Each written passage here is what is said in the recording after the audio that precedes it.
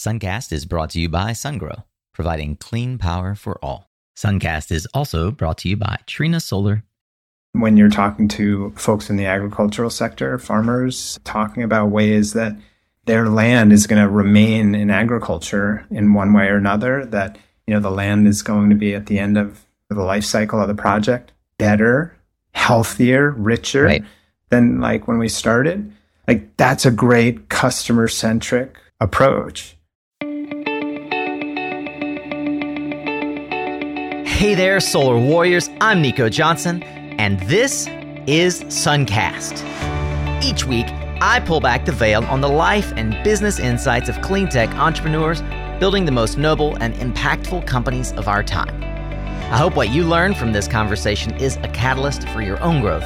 So thanks for tuning in, and welcome to our tribe.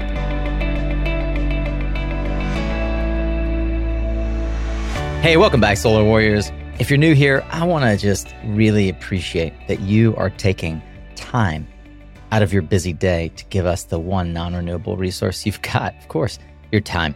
And your attention is super important, so you're going to want to pay special attention because today's guest has lots to share with us. Today's entrepreneur has a varied background from banking to renewable energy and brings a lot of his experience, both on and off the field, as we say, to the way that he and his co-CEO are building Encore Renewables.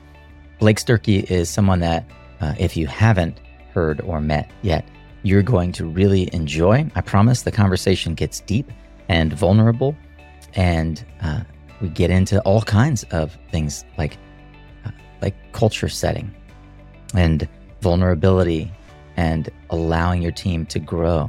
We talk about structuring the capital stack for a project development company, what it looks like to grow beyond the roots of the company and really develop and mature into a second or third phase of an entity.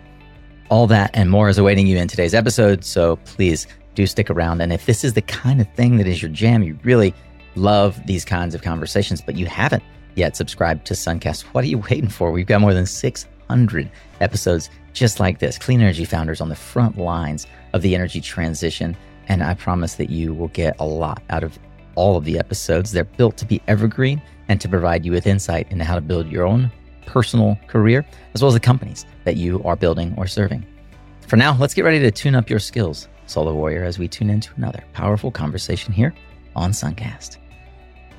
Well, as you heard in the intro, I'm super excited about the chance to interview today's guest. If you are a longtime listener, you no doubt have heard the interview I did with Chad Farrell, the founder and CEO, former CEO of Encore Renewables out of Burlington, Vermont.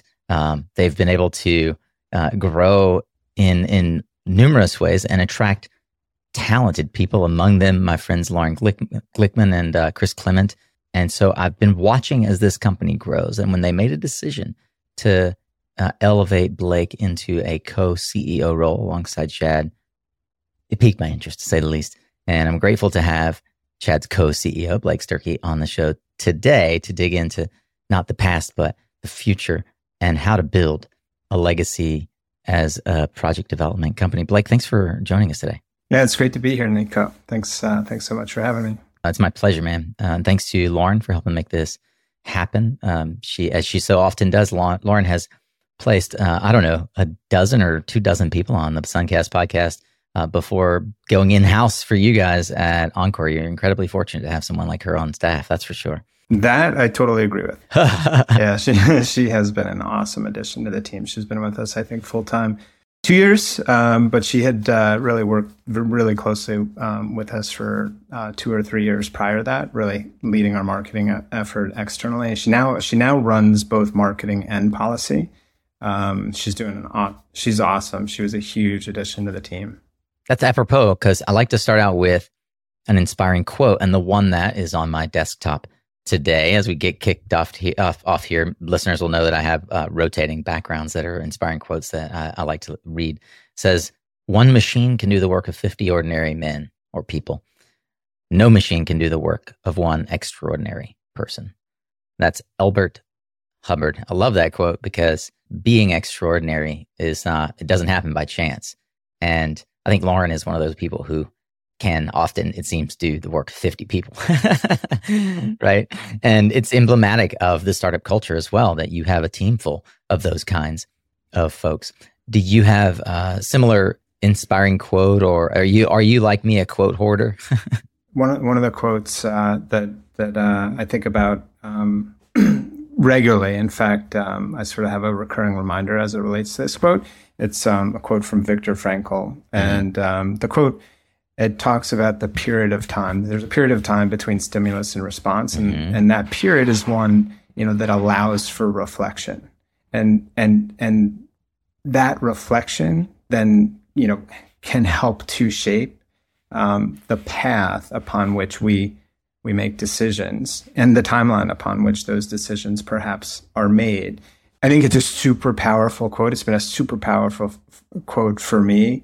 And it sort of ties to into the concept of mindfulness and emotional intelligence. Those are things that are really important to me. From an organizational perspective, we think a lot about EQ, and I could go into further that or sort of this quote, but I really like it. Really like it. I want to read the quote because I just looked it up while you were chatting, and I very specifically. So this quote has been one of my favorites for many years. Man's Search for Meaning is one of my top recommended books to folks. I just sat down with my son, who's 12, over the weekend, and I remember earlier in his life, 6, 7, 3, 4, 5 years old, I would get really mad when he would do stuff. And it was my own immaturity. I would reflect outwardly the insecurity I felt about who I saw him being.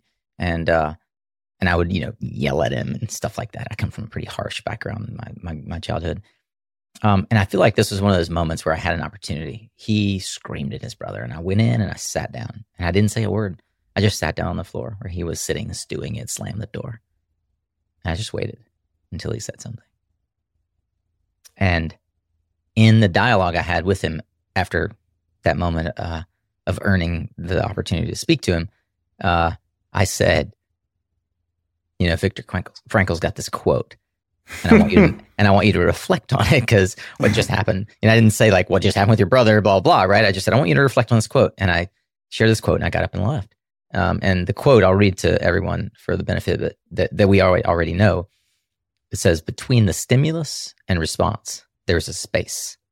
And in that space lies our freedom and power to choose our responses.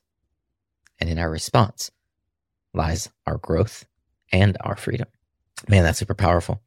The way I usually express that, inappropriately quoting it, I'll usually say, Viktor Frankl often says that man's greatest power is the moment between stimulus and response. That we alone possess the ability to make a decision about what happens next. I would share that I have 4 older children, older meaning sort of college or finishing high school, and then I have a 3-year-old.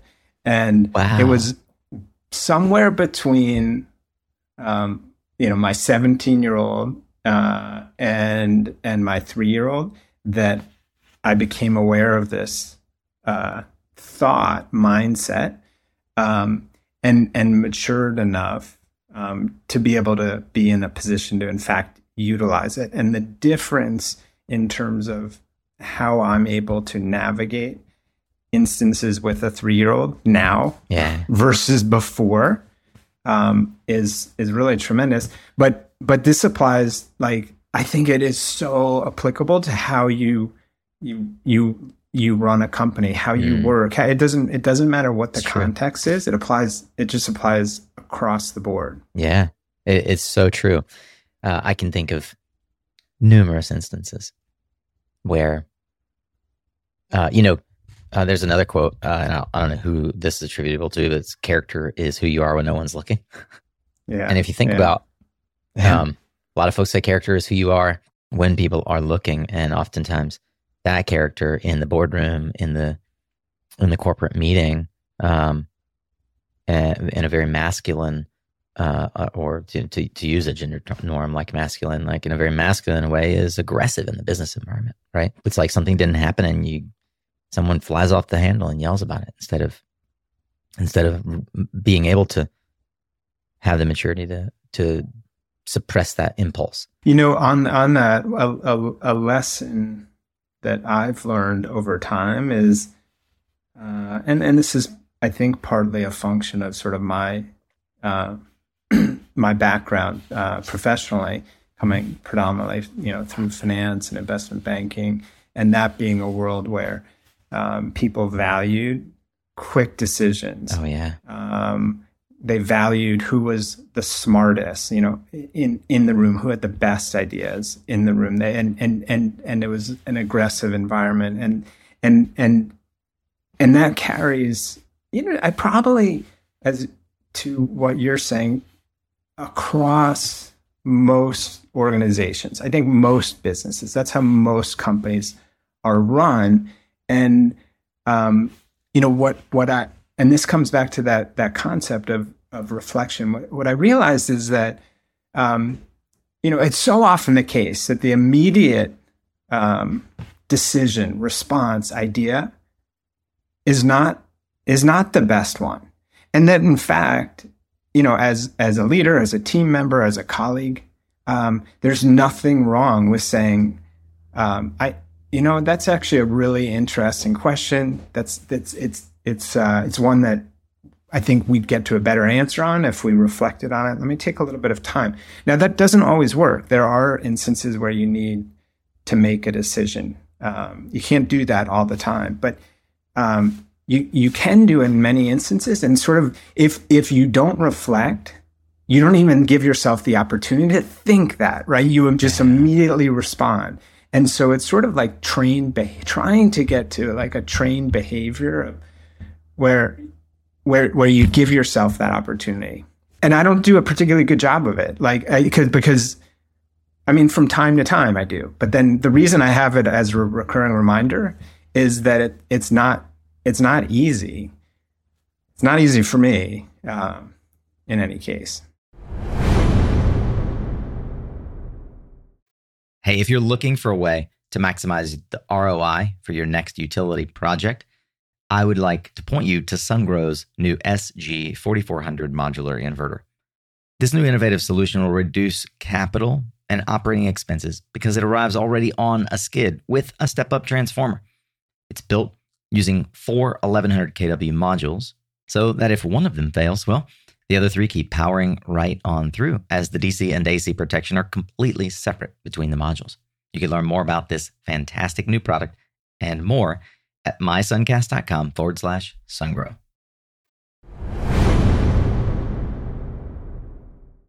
I'd like to sort of back out to a bit of a 30,000 foot level and think at the macro about what it is that we're trying to accomplish in the world by creating these kinds of companies. How do you describe the problem that yours or companies like your company Encore is designed to solve? So what we are looking at is an existential climate challenge. We need a whole host of things to address that challenge. One of which is huge amounts of additional clean energy coming onto the grid, and we need to utilize as many resources available to us, whether that be technological or from a siting perspective, in order to meet that need. So, for those who are unfamiliar, would you take a moment then and introduce us to Encore and why Encore is helping solve that problem that you've just enunciated? So, Encore is a vertically integrated clean energy IPP. We are focused on the development, construction, long-term ownership, and management of distributed generation, solar, and storage assets. I think that two things that are unique about why we're particularly well suited to address this question is, in order to meet that challenge, we need to be able to site projects not only in the easiest places to site them, but also in the hardest places to site them. We started as a brownfields and landfill redevelopment company, and we happen to believe really strongly that those are, while more challenging, the best places to develop clean energy projects. It's, sort of this concept of brownfields to bright fields. And we can talk about that a little bit further. Did you guys coin that term? Because it's one that has now become proliferated, right? Yeah. I'm going to give credit to Lauren on that front. I can't definitively say if she coined it or not, but it feels to me like something that she very well may have. It's being used, and the term bright fields is being used a lot more today, right? And obviously there's bright field renewals. There's a lot of, it's not, that idea I think is interesting. And then brownfields to bright fields, we talked about it in Chad's episode, right? So as far back, what was that, 2018, 2019, when we interviewed Chad.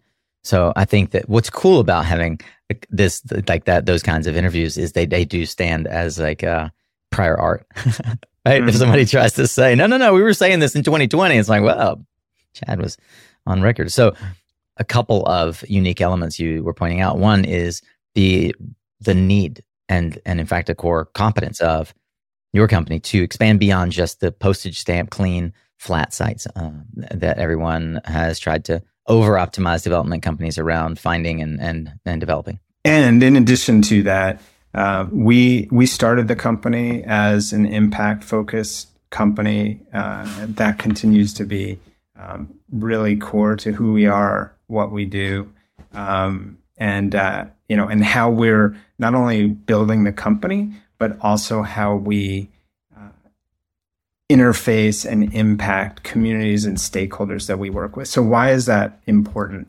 In terms of its relevance to the broader question of what the objective is. What is the macro question issue that we and others are working on? And then we can come back to why that we think this is the right way to build a company and run a company internally. But externally, an orientation around partnerships with communities, projects that make positive impacts as it relates to high quality jobs or contributions to important centers of community service and impact within the communities that we operate in matters, because we're seeing as an industry a tremendous amount of pushback. And there's pushback for a lot of different reasons: misinformation, NIMBYism. In order to scale to the degree we think that we need to as an industry, some form of a partnership orientation, an approach whereby all stakeholders feel as if they're benefiting, as opposed to having something imposed on them, we think is really important. One of the things that I think that I'd like to dig a little deeper on now, because you mentioned the term IPP. That's not something that would have been on Chad's lips in the conversation that we had several years ago. And it's one of the most interesting for me evolutions of Encore. There is a natural evolution right now in the development space. Project development typically is the domain of folks that understand how to we'll say tie up land and get interconnection and add value to an otherwise sort of plain vanilla parcel of property, and then sell it to someone who wants to then sort of be the bill collector on the electrons that are being generated. But we're seeing more and more folks moving from project development into the independent power producers, IPP, that you just mentioned, and that effectively is asset owner. Can you talk about the evolution? Sort of when did that decision take place inside of Encore? So as you mentioned, just a few years ago, we were a traditional self-originating developer of DG projects that we would then sell at NTP. Yep. How do you define DG? So distributed generation, the way we define it is, there are lots of ways to define it. We just sort of think about, projects that are anywhere between sort of 1 to 2 megawatts DC to up to 20 perhaps. That's exactly the definition that NextEra and FPL give it, by the way. So that's where I always stick it. It's like, oh yeah, yeah, they refer to anything under 20 megawatts as distributed generation, and it's that 1 to 20 band. Cool. I just want to distinguish that. I'm sorry to interrupt, but no worries. I want to make sure, like IPP and DG, they're terms that we understand, but not every listener does. Sure. Yeah. That makes sense. Sweet. So what led us down this path was really two things, and they were core to our underlying philosophy around how to build a company. So first, we have been and continue to be really focused on a strategic partner / trusted advisor type of model with our counterparties, with our stakeholders. So a university or a large industrial corporate with a large large load. I can talk a little bit more about like what that means, but in order to be a long-term partner, you need to be involved with the asset for a long period of time. So what we found was challenging was having conversations whereby, we would be having discussions around what Middlebury College, for example, what their energy plan was, how climate fit into that over the next 10 to 20 to 30 years, what set of alternatives existed in order to execute against that plan, right? And so that's sort of how we think about an advisory role. And then that would lead into projects. It would be, projects that would ultimately drive revenue and drive cash flow for us. But it was built on this partner foundation. Yeah. Not unsurprisingly, Middlebury and others, they said, well, okay, when the projects are done in 2 years, 3 years, 4 years, who's going to own those projects? Who are we going to be working with for the next 20 to 30 years? Mm-hmm. And, our answer would be, one of our, financing partners, right? A group that we've worked closely with. That's not as good of an answer as, well, with us, we're your partner for the next 35 years. I mean, this is one of the reasons why SunEdison had such an unbelievably advantageous proposition in the marketplace at the time that they did, because everybody else was financing it through third parties and SunEd and a few others, SunPower name, and for solar, like these bigger companies had the ability to say, well, it's us long term. Mm-hmm. Yeah. That's interesting. I've never heard anybody enunciate it that way, Blake. Having bid on projects like, I went to Middlebury, so having bid on projects like this, and I went to Middlebury Institute, which is now it was Monterey Institute. Anyways, yeah, I'm very I have this sort of affinity for and connection with Middlebury, and the project that you guys did. But I can understand, having been in the room, the way that conversation sounds. I really appreciate that you enunciated it, because I don't think that we, having been in the project development space and having been in the room with those folks, can intuit that is an inevitability. But I feel like a lot of folks, that's not necessarily true in the real estate industry, right? Mm-hmm. So a lot of folks coming into the space who are used to development in different verticals might not intuit that the university cares who owns the asset. All they're buying is electrons. For them, it's just transfer buying, right? You're not buying from the utility anymore, some portion of your electrons. It's no different than picking up eggs from a different grocery store, right? Why should you care who the farmer is? But turns out a lot of folks do. Yeah. The reason why we've chosen to take that approach in terms of effectively a go-to-market strategy is we think it's a better business model, because what doing that work up front to be an advisor to a counterparty does is it puts you in a position where you're no longer competing on price, but rather you're competing on ideas. It also gets you to a place where you're mapping out with that partner, where do we go from here together? You're in the room helping to guide and shape, add value and thoughts as the subject matter expert, which has the benefit for us of giving us some visibility into what our pipeline might look like. And you need to do that in order to be able to build a company. And that is, and I say company. So, and what I really mean there is like a durable, long-lasting, long-lived company. Because so we, from the time Chad started Encore, we were, have been super focused on impact, and we can talk about how we think about that. We became, we sort of cemented that, if you will, or made it went through a third-party verification process when we became a B Corp in 2016. The best definition in my mind of a really successful impact company is not one that makes a huge impact in a couple of years. It's actually one that makes a long-lived, durable impact over an extended period of time. And one of the challenges with the develop sell business model is that it's super variable. We all know that.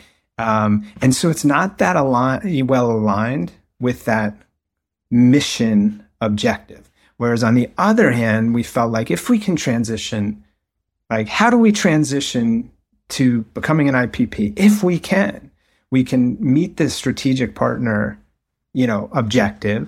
And that's going to have a lot of benefits. And we can get to a place where we have recurring, visibility into almost annuity-like cash flows that allow you to then think about organizational design and growth really differently, in a powerful way.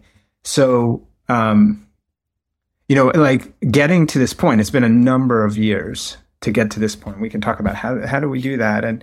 But wow, it's super, you can probably hear in my voice, it's super exciting in terms of where we are now and where we go from here. Yeah. And it fundamentally impacted the decisions for leadership that we, we'll go into a lot more detail about how the company structured. One of the things that you said just now reminded me of a book by Pat Lencioni that I want to recommend to folks to read and to you if you haven't.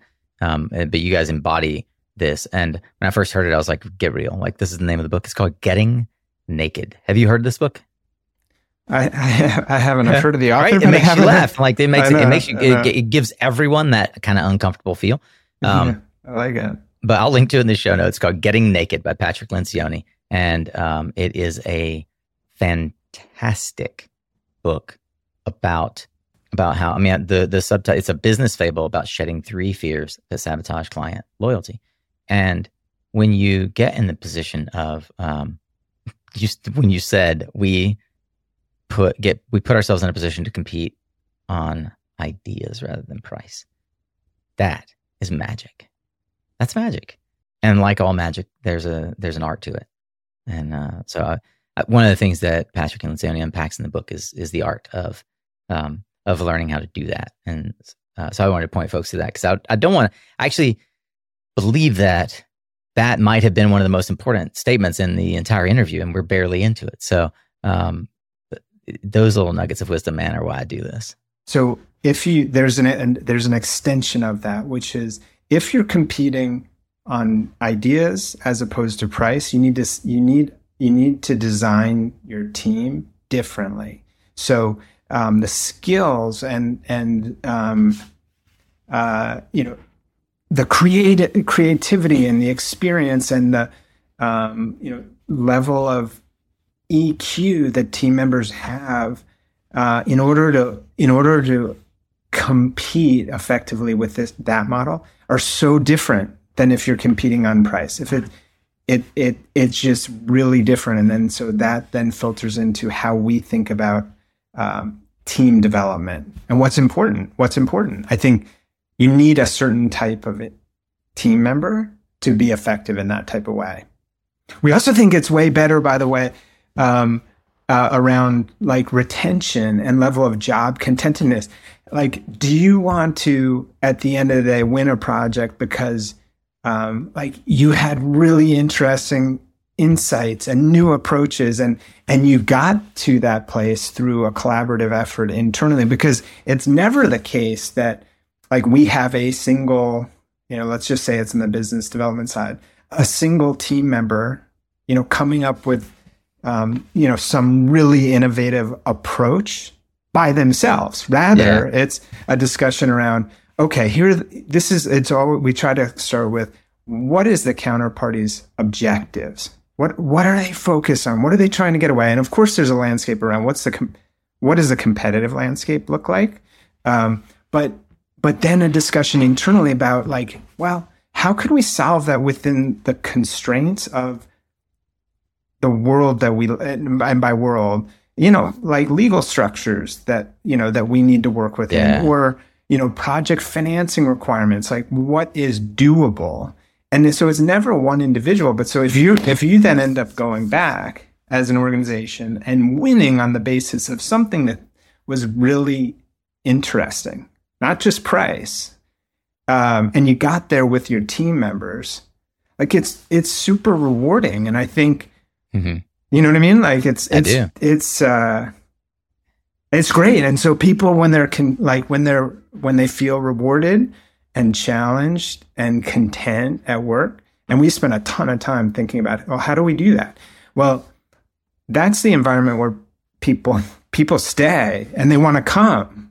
And then you get around like all the issues around retention and hiring and training costs. And right, we all know that, turnover is super expensive, and we've had, virtually none over the last like 15 years. I love it. Lauren, you can just clip that last 3 minutes and put it on the website. That's for you. That's for you. Yeah, that was for you. But it was genuine, actually. I love that. It was unprompted as well, which is better. I'm very curious to hear your answer, just the way that you phrase it. So who do you sell to, and what problems do you solve for them? So we sell to, one of the complexities associated with our business is that you have to sell to multiple parties. So we sell to users of power. Like that's sort of reasonably obvious, right? And so specifically we sell to universities, large corporations, municipalities. Each of those have sort of different objectives, that as when they're thinking about energy procurement.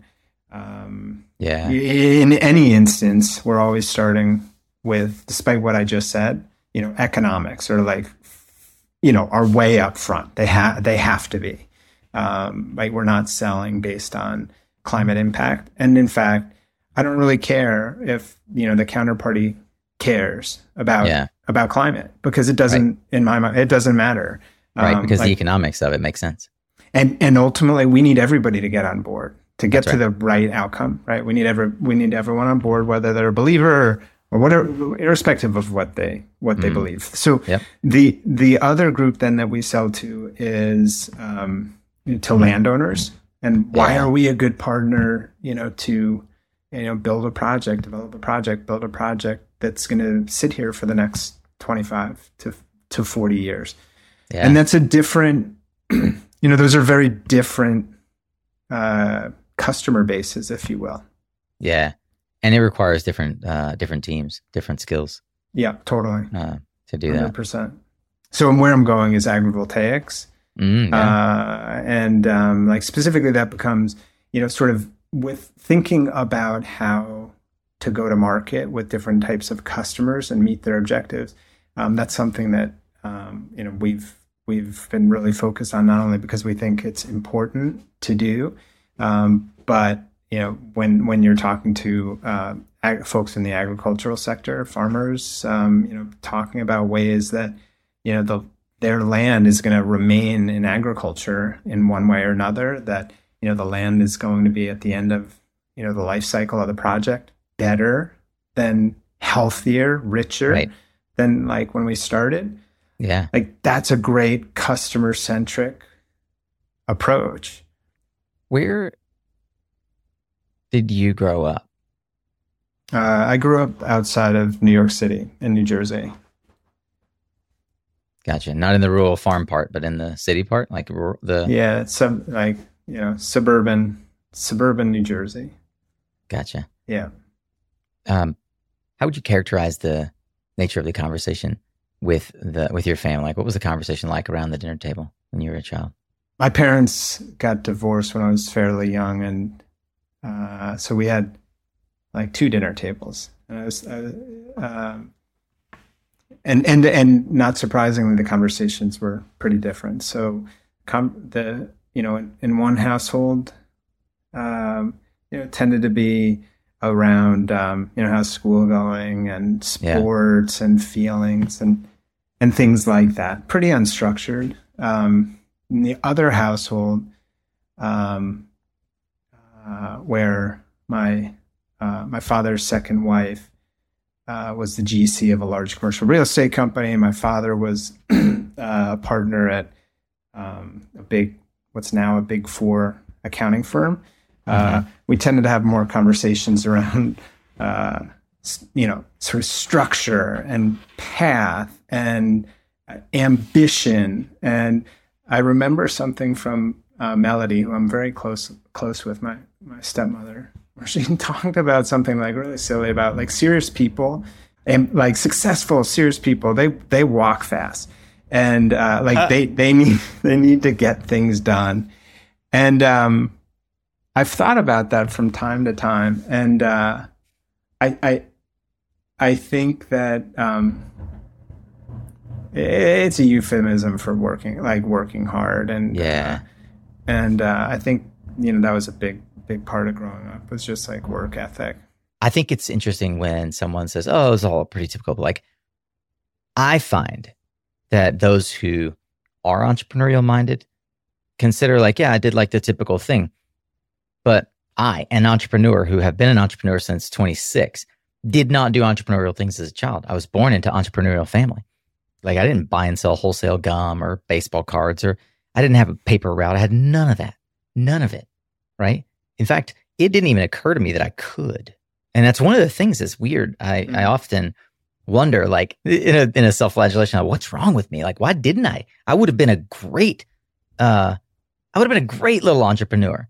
I was like, apart from the fact that I was smart enough, I was cute. I was like a cute little kid, and I was the shortest in my class. It was like I had everything going for me. What I tell my kid, who's my 10-year-old, who's like way shorter than everybody else, and he's got beautiful long blonde hair. I'm like, dude, leverage your cuteness right now. You could sell rocks to your neighbors. Literally, you could just go harvest like acorns and sell them, because adults will think it's cute and they'll give you money. And like, at least it teaches you how to get over your fear of knocking on a door and asking for money. Right.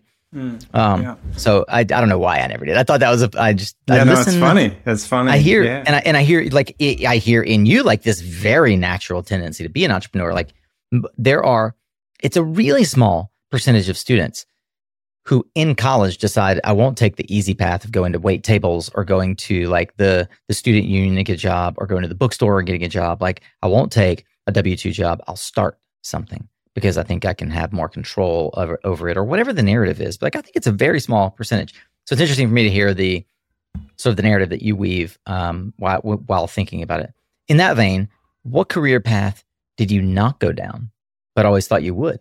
I was really passionate as a kid about animals and the environment more broadly, and I thought I was going to do something, up until I think 8th or 9th grade, that in animal medicine, and I was certain of it until I took biology, I think, and I was like, oh, man, I'm actually going to do something different, and so it's been like, I came back into, or I really entered, the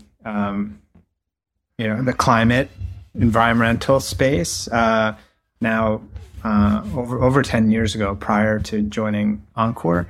And like, it's just been awesome to get to a place where, in fact, I'm doing something that I'm like really passionate about, because there was that intervening period of time where I was doing things I was interested in, but not passionate about. Right.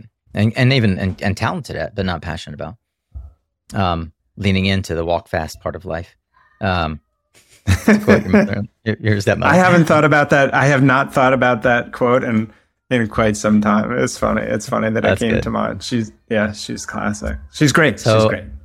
So I find that a lot of folks, like you mentioned, starting a paper distribution out. I find a lot of folks will, even on LinkedIn, they'll gloss over like the early things they did in their career. They'll completely whole cloth eliminate jobs that sucked or work they did that didn't like progress their career, so to speak.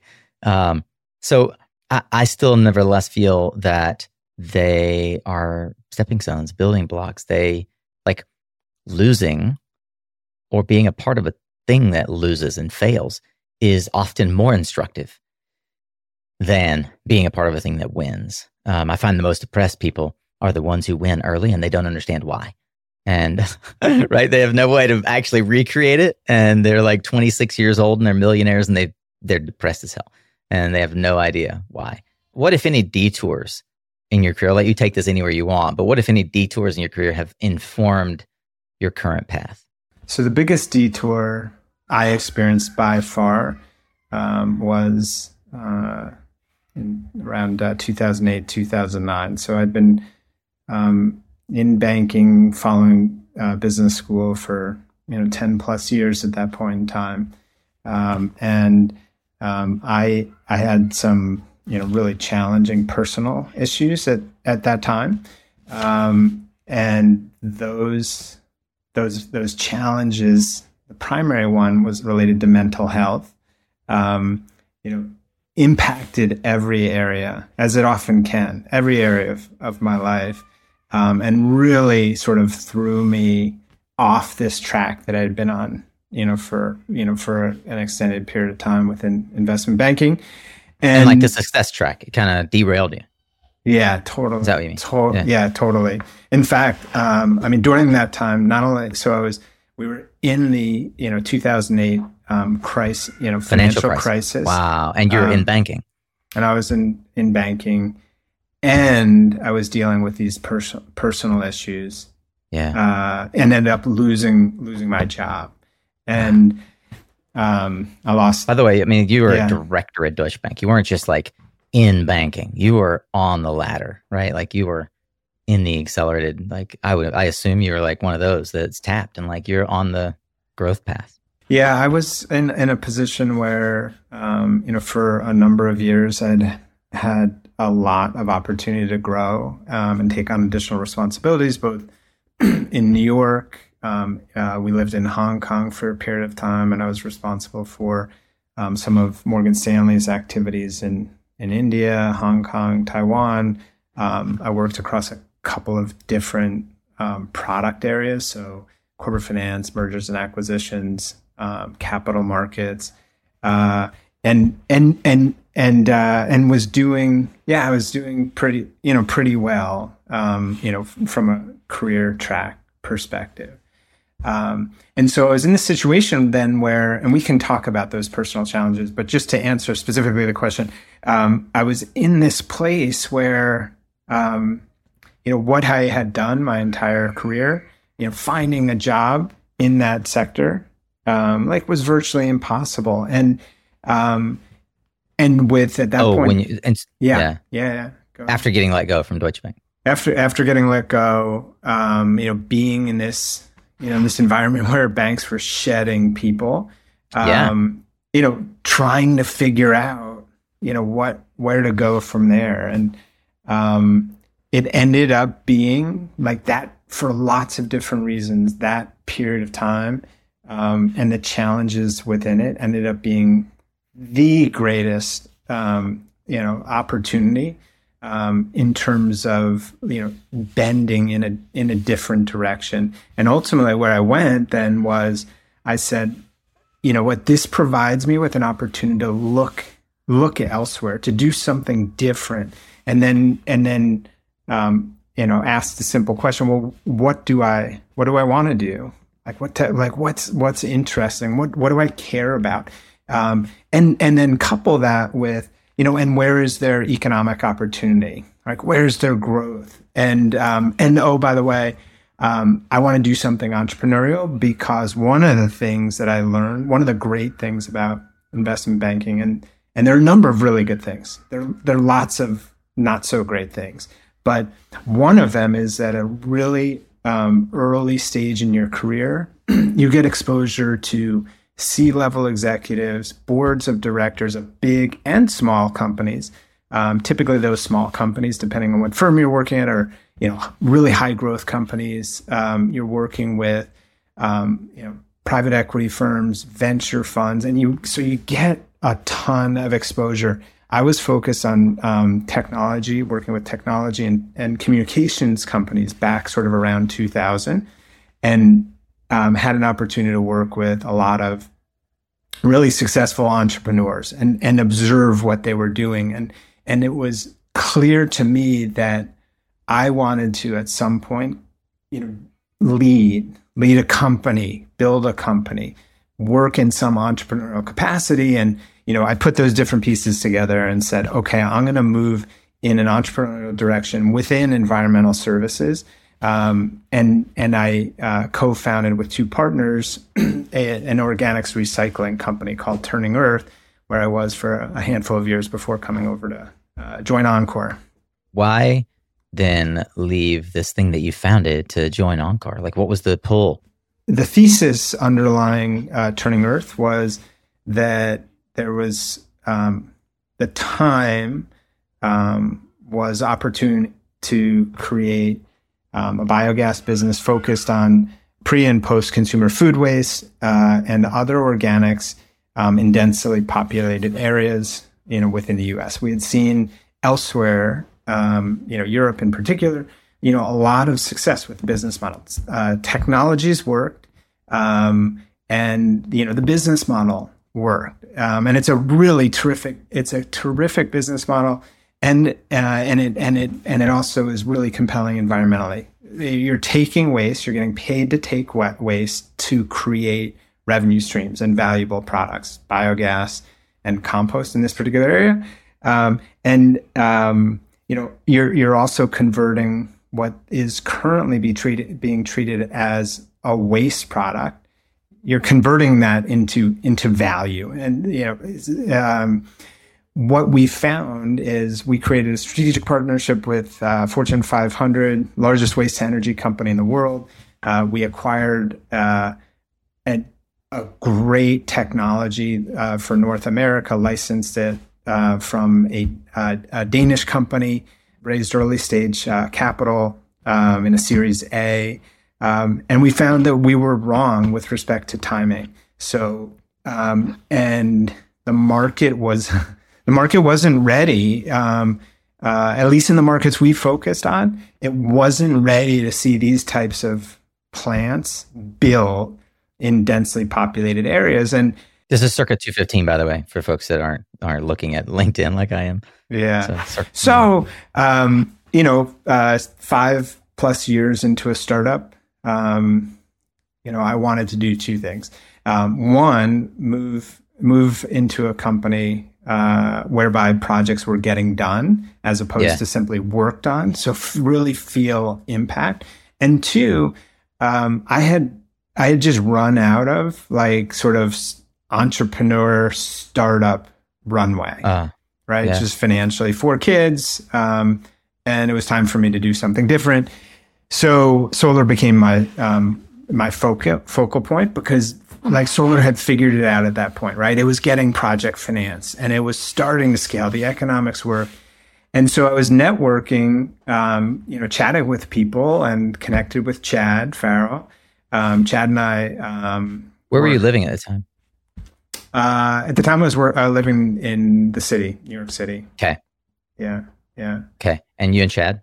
Yeah, Chad and I had gone to college together. We're friends in college. Had not been in touch for maybe 20 something years, up until the time I started Turning Earth, and we reconnected because in early days at Encore, Chad was trying to figure out, as many of us do with early stage companies, what is the business model? How do we make this work? And one of the things he was looking at was project management services. And we were talking about ways that we might be able to collaborate, Turning Earth with Encore. And so we reconnected personally, but we got to know one another really well professionally. And as we were chatting about, what I was thinking about, Chad said, "Hey, I don't know what you'd think, but we're super busy, and I could use I'd be interested. I would benefit from a partner." That it was that conversation that then shortly thereafter led to a trip up to Burlington, and I joined, I don't know, maybe 2 months later. So that was summer of 2015. Yeah. Yeah. And you joined as chief financial officer. I did. Why that role? Just because you're a banker? Yeah. I think, so we looked at, the company at that point was I was the fourth person. You've held basically every role in the executive suite of Encore at this point, except for CTO, which I don't think maybe you do have that role, but. That's true. We joke around sometimes internally that, not all, but an awful lot of the org chart used to be me. And so one of the amazing things as the organization grows, and the same is true for Chad, as an organization grows, is getting to a place where your requirements are such that you need to have people focused on specific areas. And sort of it's like this multiplication factor. So whereby, then there's a CFO, CIO, Chris, who's been a phenomenal addition to the team, and then a director of project finance is born, and then a project finance associate is born, and we could see that across the organization. And not only is that really rewarding in terms of it being just clear evidence of what you're doing organizationally in terms of growth. The creation of high quality jobs, which is one of the ways that we sort of think about about measuring ourselves. But then there's this personal, I think, challenge associated with professional development and leadership. And that is, and I think we all, or lots of us, find this challenging, and that is delegating, right? So when moving from a place where you do everything, and everyone experiences this, to giving other people the opportunity, the autonomy to in fact run their universe and manage their activities and then support them. And it's different and it's hard initially. But why as CFO? I think there were 4 of us, and it just seemed like the right thing. We had, head of development. We had Chad as, I think, the president, or just the founder. That was his title, founder. We need a finance guy, right? Finance is pretty important. And then that became a catch-all for, lots of different stuff. So you've been with Encore for almost 9 years now, 8.5 years. If you're hanging out with a friend and they are kind of wanting to know the update on Encore, what do you think is the most exciting piece or part of that story? One of the great things about the journey at Encore has been that I think our core mission as it relates to what we do organizationally, that we talked about earlier, sort of getting clean energy projects onto the grid, owning and operating them over a long time horizon as a partner to different institutions, that unto itself is, for me, is super exciting.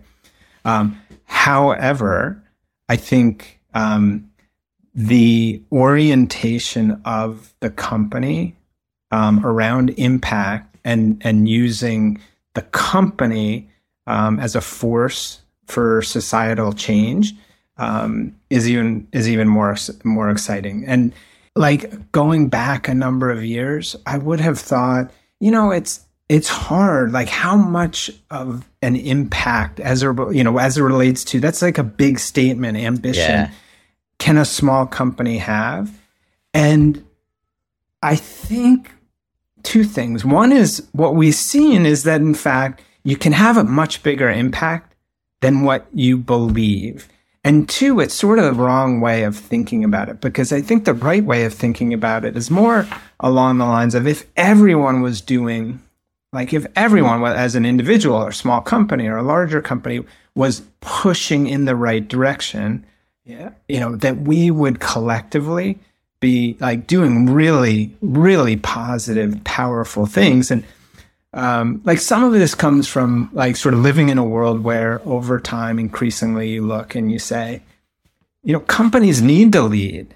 Companies need to lead. Government is not like, but I do think there are instances where, government's doing really great work. So I'm not sort of like the IRA, for example, we could talk about, like, that was really good legislation. I'm super excited about that because I think it's good policy in a number of different ways. But it's an imperative that if we want to get to a more just world, and a world whereby we're really addressing this climate crisis, that companies have to work as leaders. And the stuff that we're doing in that regard, really, like, it just really gets me super excited. And some of those are external, and some of those are internal. What differentiates a B Corp from peers in non B Corps, and why would you choose to go on that path? So like, for us, the decision to become a B Corp was not so much about changing our values. Rather, it was to put ourselves through an external audit process, and so as to learn, like, knowing that there were lots of things that we didn't know about how to most effectively run, an impact company. And becoming a B Corp is a lot of work, the application process, the biannual audit, but, the amount of benefit that we gain. So, for example, you go through this application process and it says, like, what is your, what's your parental policy? At the time, we didn't have a parental policy. And literally our policy was like, we're like, well, generous, like highly generous, was sort of our, like, that's what our answer was. We had nothing written down.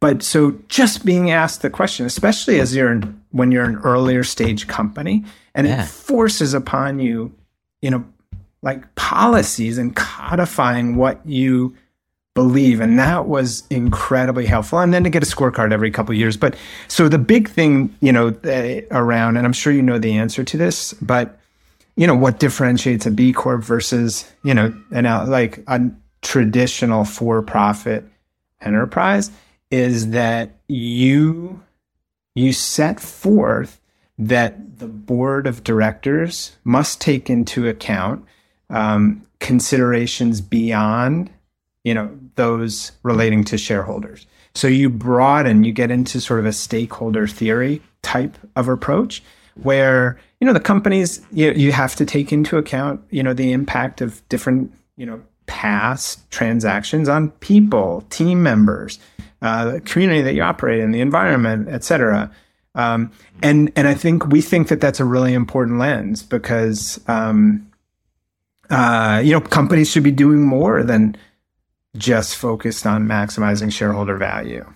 What are the key areas of impact that Encore is focused on? One of the really beautiful things about being impact focused is that even if you don't care about the impact, in fact, it leads to better economic performance. And there are a whole bunch of reasons why that's the case, like external parties, customers. No one looks at a B Corp in a negative way. And that might not be entirely true, but I think very few people think about B Corps in a negative way.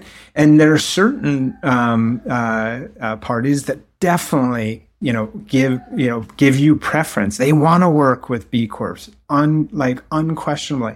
And so it's helpful from a go-to-market perspective. Young, talented people of any age, but in particular, people earlier in their career, they want to work for impact companies. So I think we're able to recruit and other B Corps, better people, and then they want to stay, right? And it comes back to that retention issue. So, I would highly encourage anyone that's running a company that is not an impact company to really think about it. In a world where lots of solar technology providers seem to blend together and have little differentiation, it truly is necessary that you are able to dig deeper, get more resources and tools, and have more breadth of opportunity to learn and share with your core partners. Trina Solar is leaning in to the many requests for the Trina Hub, the new global partner portal dedicated to giving partner training courses and certifications, as well as a full asset library of pre-built and co-branded marketing resources for channel support. I'd like to encourage you to try Trina Hub for yourself. See how it helps grow your solar business and develop or enhance your digital marketing ecosystem. Learn more and sign up today at mysuncast.com/Trina. Hey friends, I have a proposition for you. Instead of freezing your tail off like I am here in North Carolina, why don't you jump on a plane, come to San Diego, January 17th to 19th, and hang out with us at Intersolar North America and Energy Storage North America. As you're probably aware, one of the premier U.S.-based trade show and conferences focused on solar, energy storage, and EV charging infrastructure.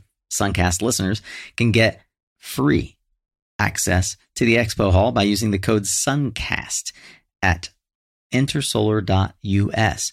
That code will also get you 20% off your conference pass. To learn, connect, and conduct business with the most innovative companies in the solar and energy storage business, go to intersolar.us. Use the code SUNCAST. And hey, don't forget to stick around all the way through Friday because yours truly may be on stage at the Solar Games. Come check it out. See you in San Diego. Blake, I want to turn a little bit towards company formation and think about the way that we operate or build these companies is certainly the evolution of it. I'd like to know if we can talk about how to capitalize a development company, specifically how Encore has utilized different mechanisms over time. We've talked a bit about how you now characterize yourself as an IPP. I presume the structure of how you capitalize the business is different now. We didn't talk about the massive $150 million funding from SUSE that kind of got you there. I'd love it if you would dive into capital formation, specifically with regards to development company. So back in Encore's early years, we were a pure play developer. We would originate projects, we would find sites, we would create solutions with our sort of trusted partners around offtake to meet their climate and energy objectives. We would then bring those projects through the entitlement process and we would sell those projects at NTP typically. So sort of a traditional develop sell model.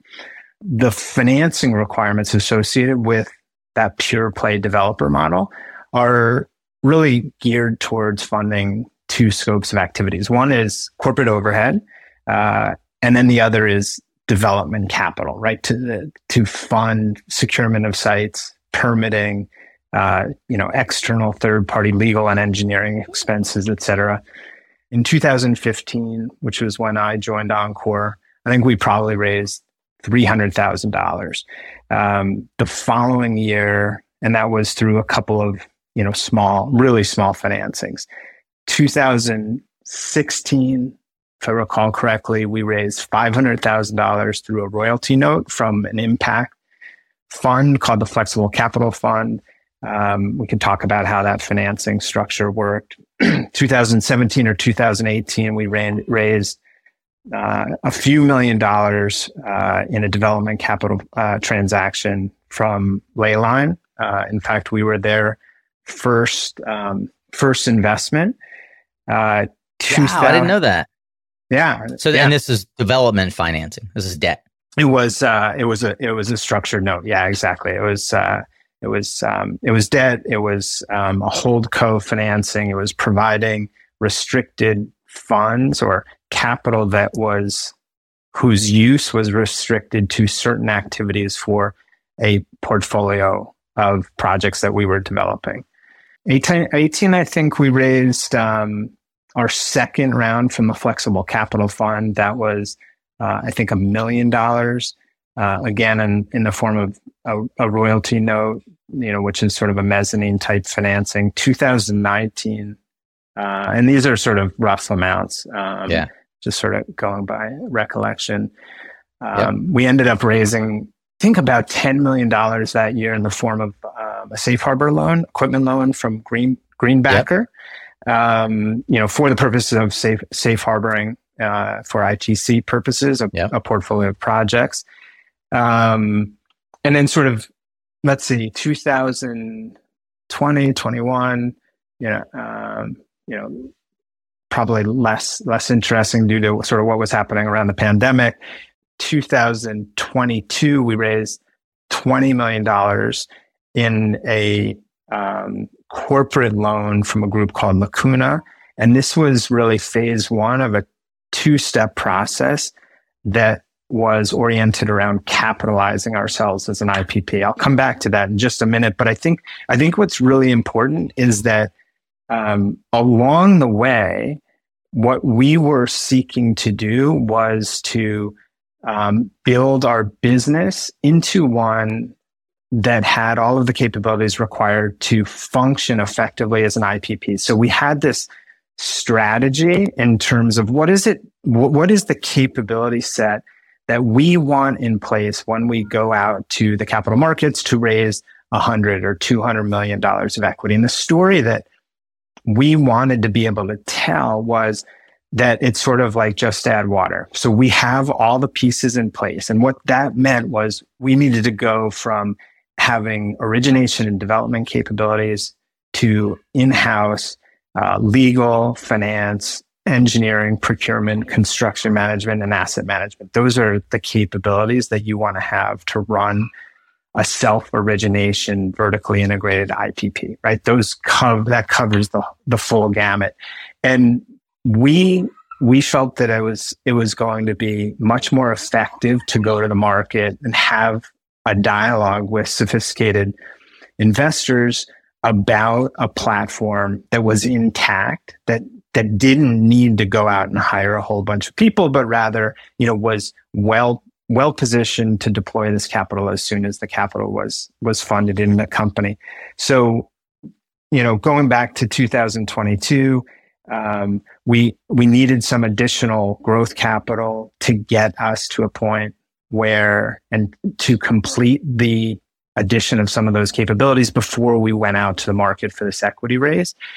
And that's where this transaction with Lacuna came into place. That was set up as a 3-year note, although our intent was to take that out sooner rather than later. So when we closed with SUSE, a portion of the funds at closing retired the loan that we had taken from Lacuna.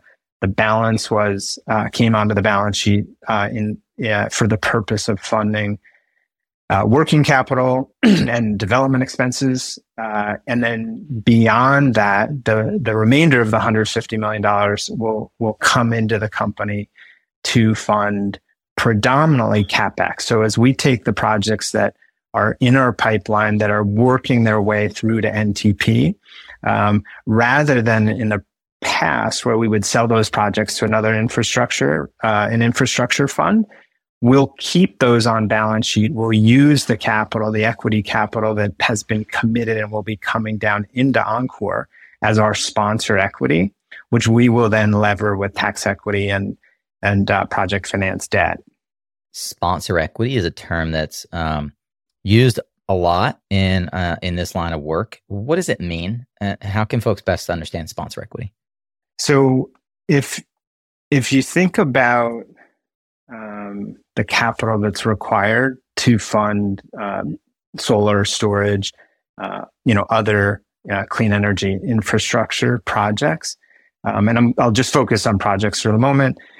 You can think about there being three primary forms of capital. So sort of unique to this asset class, or somewhat unique to this asset class, is you have this sliver of capital that is referred to as tax equity.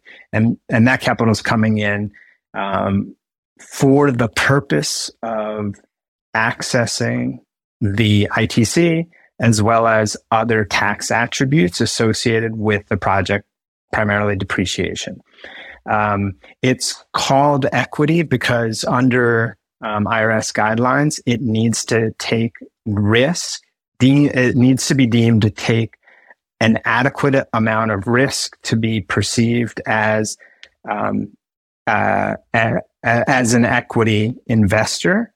But in reality, it's the most senior investor in the capital stack. That's how these transactions get structured. You also have a slug of debt on these projects, right? They provide really stable operating cash flows over long periods of time. That lends itself well to the utilization of debt to capitalize the projects. And yet, the two of those added together, it'll be somewhat formulaic. It will depend on market conditions, but it almost invariably will leave some amount of capital remaining, and that has to come from an equity investor.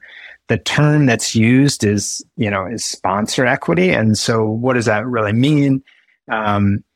It typically comes from a financial sponsor, which is a term that's used in alternative asset management oftentimes, but it just means like real equity. So if the project doesn't work out, who's going to suffer the most? It's the equity provider or the sponsor equity provider. And presumably they're in until the disposition of the asset. That's right. Went from roughly 300 in 2015, 2016 timeframe funding to more than 20 million in capital in 2022. That's only 7 years. I mean, thinking about the time spent by the CEO, this time Chad, with you as COO, CFO, all the sort of many hats you were wearing, this becomes a full-time job at some point, just capitalizing the company. How much? So I have two questions. The first is, how much of your collective time does raising capital for the next round, the next year of life occupy? I don't know. 50 to 75%, probably at times more of my time would be spent, working with, running various capital formation processes. They take a ton of time, and then afterwards they require a lot of maintenance. There's governance and there's time spent servicing those financings. Governance specifically, like think about just if you were listening to the way he described the ley line capital, it specifically is carved out for very specific activities. So as a developer, if you're building multiple portfolios, if you decide to go in a slightly different direction, you can't take that capital along with you if it was carved out for specific types of projects, specific regions. Who knows? Like there are many ways that that it can be sliced and diced. So the other question I had was, how far ahead did you begin to strategize as an executive team, the roadmap or journey to IPP, like time period, before it was actualized in 2023-ish timeframe? I would say that we were talking about it, big picture periodically back in 2015, 2016. And partly because of the really radically different nature of the economics of being a developer versus an IPP. So and then put within the context of what we at Encore were seeking to achieve. So as an impact company, we're seeking to build a platform that has impact and creates value for all of our stakeholders over a long period of time. And then if you look at the cash flow profiles of those two different business models, develop, sell is sort of like actually it's like this. It's super variable, right? So you can have periods of time where you're doing really well. You can have other periods of time where projects get delayed, ITCs don't get extended, and you don't have projects to sell, and you don't have a source of revenue. So it's really, really variable. It's very hard to build a business like a larger business with a long-term vision with that financial model. On the other hand, if you own assets, at least from the point in time at which those assets reach COD and start generating cash flow, you're owning a very stable, very predictable stream of cash flows, which is much better suited for what we were seeking to build as a company, right? So it was sort of this idea that, gosh, there's this disconnect between our business model and, in fact, our objective. And, if we could find a way to get from here to there, that would be a much better match. And, but you're at this period where you're raising $300,000, like in a clip, and, you're just trying to make it to the next step, to the point where you add one additional team member, right? To add some capacity. It's also at that stage, it's like a chicken egg thing, because you need the project pipeline to justify the raise, but then you need a view to the capital to really commit to the pipeline, right? At a certain point. So 2016, 2017, 2018 is the valley of despair timeframe, like after a couple of years of success that a lot of developers go through, because they sell the project. They've been working so hard on that portfolio that if they were smart, they started standing up originating other portfolios. I talked to Aaron Halimi recently, and he was talking about how it was so much more consequential the first 10 projects as opposed to now where it's 100 projects you're working on at a time. You become essentially like a venture capitalist with your capital, because you look at it and recognize okay, if one project dies, and when you've got 10 in the hopper, it's super important that doesn't happen. One project dies with 100 in the pipeline or more. At what point was it clear that you had developed the kind of repeatable system that you could really go and capitalize? And I'm wondering if in a relatively short period, a couple of minutes, you could enunciate what those signs were, or hallmarks. What, as an executive team, did you know that you had to look for those? Did they suddenly appear and you're like, okay, now we can take the next step? I'm thinking how do you strategically or navigate around this chicken egg scenario? A couple of thoughts come into mind. One is coming back to, and I should frame this within, my experience, which was as a banker in the past, I spent a lot of time working with companies who would, would be going to the capital markets to raise, to sell equity, in an IPO or another, or in, another type of transaction. And there's always a story. So you're anticipating how do investors think about value creation, and what attributes, are they going to be most interested in? What things are they going to be most concerned about? And so we were thinking about this through that lens to some degree. And so there are a couple of things. One is just capabilities. So what we saw during this period of time over the last several years, as there are a number of developers that raised capital, and moved down the IPP path. Some of them had the approach that we did. Others took an approach where they built a huge pipeline. They had really strong development business, and they said, if you fund it, we will build an IPP. It's right, if you build that's kind of like the Candela approach, right? I don't know their story so much, but very well. Is there one that you could point to that makes it that so folks could understand, counterpoint? Sure. So Blue Wave took this approach. Pivot took this approach. Okay. And so what they were able to do. And by the way, not for the listener, this is not a critique of different models. Right. It's just presenting counterpoints. Yeah. I mean, there are certainly things I think that, we would look at that they did. And I don't have inside detailed knowledge at this point to know how well it's worked or how well it's not. Both of those companies raised a lot of money from leading institutional investors and had built really big pipelines and high quality teams before going to market. So the difference, not to pick either of them, but was, let's say, we'll go to market with a big development pipeline. What we're going to focus on is just maximizing the pipeline that we have, because investors assign value to that, as you said.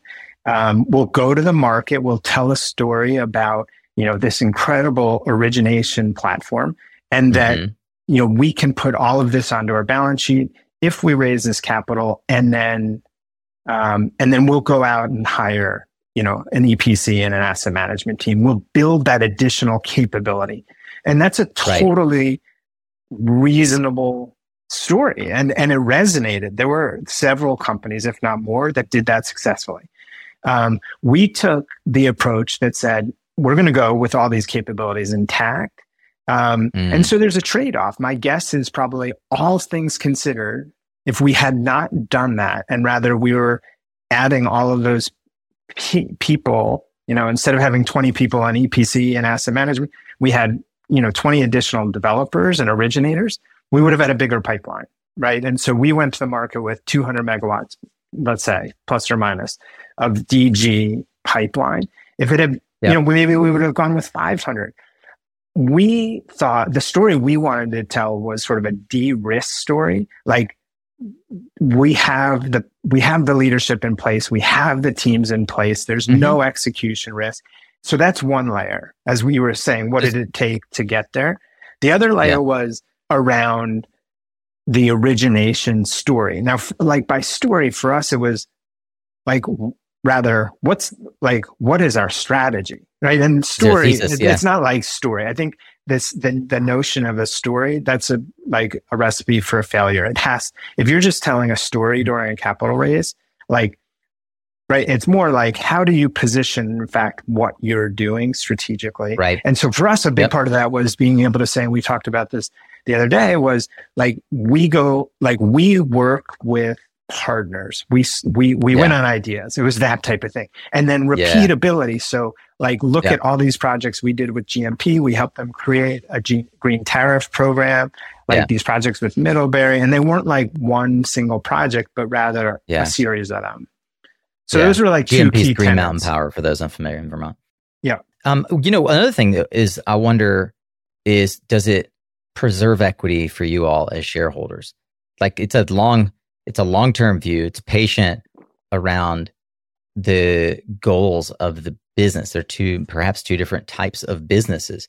One is kind of a VC model, capitalize it early and grow as quickly as possible because there's only so much of the pie that can be eaten. That's one way to think about it, maybe. And that might be that. I'm not saying that's potentially, don't want to reflect again on Pivot or Blue Wave or others in that way. That's just kind of what occurs to me is Facebook went that route. Facebook raised a shit ton of money. They're not alone. VCs in Silicon Valley sort of exist on that. I feel like a lot of developers who have come out of seasoned development shops and start now, the last 2-3 years, they do take that approach of they take bigger swing. They take a swing at earlier in the game at a home run based on the credibility and experience and folks betting on them being able to develop, rather than the way Encore did, coming out of 5+ years of really proving that the model works. Carved out a niche, expanded around that niche, being brownfields into community or munis and working with a major utility. Does that resonate? Is that accurate? So from the time Chad started Encore, 2008 to 2013, we hadn't sold, 2008 to 2023, we had not sold any equity in the company.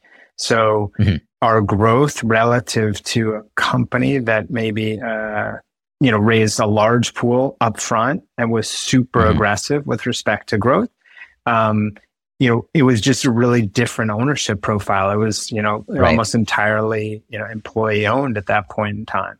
Right. Now you and I think talked about this a little bit, but, when we went out for this capital raise, we evaluated a couple different, structures.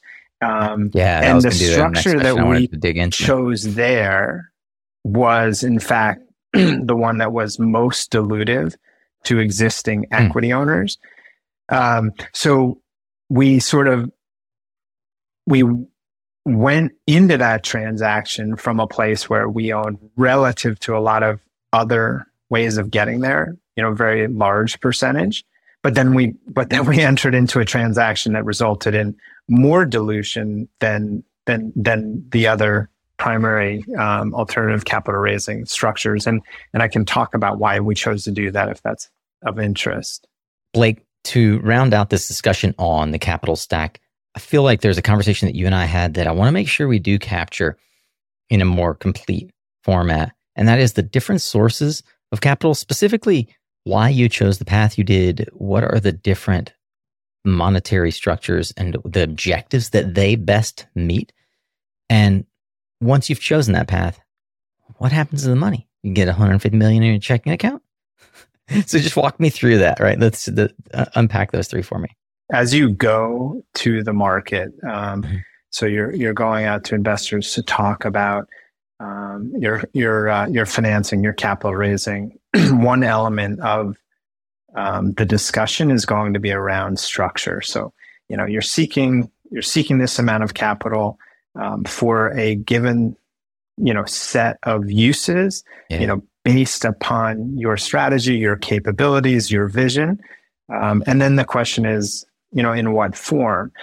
What we initially did is we went to the market and said, we're open, we're flexible across three different structures, and those tend to be the structures upon which most transactions take place when companies are going to raise equity-like capital to finance the development and then ongoing permanent operations of solar and storage projects. So we had a strong preference, but we wanted to see what the market looked like. What was the market complexion at that point in time? Because, not only might your structural preferences play into the decision, but so too would market dynamics at any given point in time, right? In the event that certain terms were particularly strong, maybe that would change or at least influence your decision-making process. So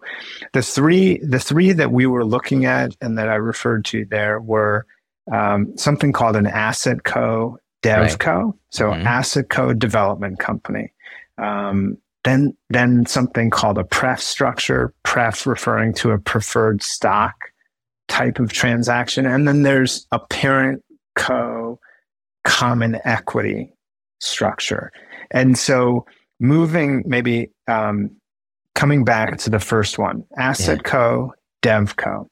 Typically what that looks like is an investor will come in with two, effectively a stapled financing. So they'll make an investment into DevCo. DevCo is the developer. So, development entity. And they'll come in and make a minority equity investment into the DevCo. They then will capitalize AssetCo, so a new holding company, into which all of the projects that DevCo, the developer, brings to NTP will be owned. So DevCo, which is now owned by the developer plus this new investor, although the developer retains the controlling stake, they'll bring projects through to NTP. They then drop them down into AssetCo. AssetCo will be owned predominantly by new investor, but the developer will have some residual equity participation in that AssetCo. By doing so, the developer will have some economics and a long-term cash flow generation of these assets that they develop. However, they will not be the asset owner, right? They'll participate, but they won't be the asset owner. So it's sort of like an IPP. It's IPP light, I would say. You get a strip of the revenues, but you don't control the asset. You get a strip of the revenue, but you don't control the asset. There's there are also some conflicts of interest. So the new investor has a minority stake in DevCo, but they have the majority stake in asset co. So, it's quite clear then that that's going to drive, the way they think about economics. So there isn't perfect alignment. There are other benefits, one of them being that the developer retains a majority stake in their company. That's a big benefit, right? And so there's less dilution. But it doesn't meet that strategic objective. It didn't meet the strategic objective of ours, which was to become a vertically integrated IPP. So that was the least interesting for us. In this scenario, just structurally, is Encore Renewable Energy the DevCo, or does Encore Renewable Energy create an LLC that is DevCo for the purpose of financing? Under that structure, if we had pursued that, the simplest path would have been for Encore Renewable Energy to be DevCo. You might end up moving things around to do it a little bit differently, but I think generally that would be the most someone likely starting scenario. out, like they're not creating 5, 6, 7, 10 LLCs. There's a whole other project finance of like how holdcos work, but yeah, my assumption here is that it coming in is that Encore Renewable Energy is the company that is what, as you said before, you own. If you'd chosen that strategy, like you're only selling a minority strip, and yes, okay, and then that's right. But you're bringing in a partner to fund essentially Asset Co. Asset Co. Right. Right. The entity that would own the projects that Encore Renewable Energy would develop. Effectively, what you're saying is, hey, future Asset Co. Majority owner, we have a pipeline of origination that we think we can funnel into this pipeline of revenue, but we need someone to own that revenue long term and give us a developer fee effectively for developing it. And that's the development. And that's the DevCo Asset Co model, right? So for the sake of simplicity, the answer there is yes. But maybe I could move on to the two other structures that I mentioned. So the preferred structure is one whereby investor comes into the parent company. So we had talked about in the DevCo Asset Co structure, if Encore had pursued that path, Encore would have been DevCo. So if we pursued a pref structure, preferred equity structure, a new investor would have come into Encore, the parent company, with a investment into preferred equity. Preferred equity sits within a capital structure behind debt, but above common equity. So it carries a coupon, but it also participates in equity participation. So it's really sort of right between equity and debt. So the pros and cons associated with that type of investment versus what we chose to do, which was a parent level equity investment, is that in a pref structure, the investor participates to a lesser degree in the equity participation, the equity outcome of the business. So that's a good thing for existing owners, right? You minimize dilution. On the other hand, there's a pretty significant coupon, a pretty significant rate at which that investment accrues over time. And what ends up happening is that coupon will serve effectively for developers as a hurdle. So let's just say that's an 8% coupon, for example. Well, if a developer in a given market can't originate assets or acquire assets that exceed that 8% hurdle, they find themselves in a box. So they won't pursue them.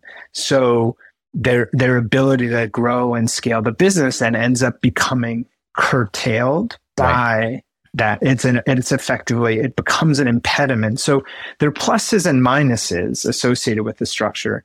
What we didn't like about that structure was that, based on the number of years we've been doing this, lots of things happen, right? Supply chains stretch. Equipment pricing changes.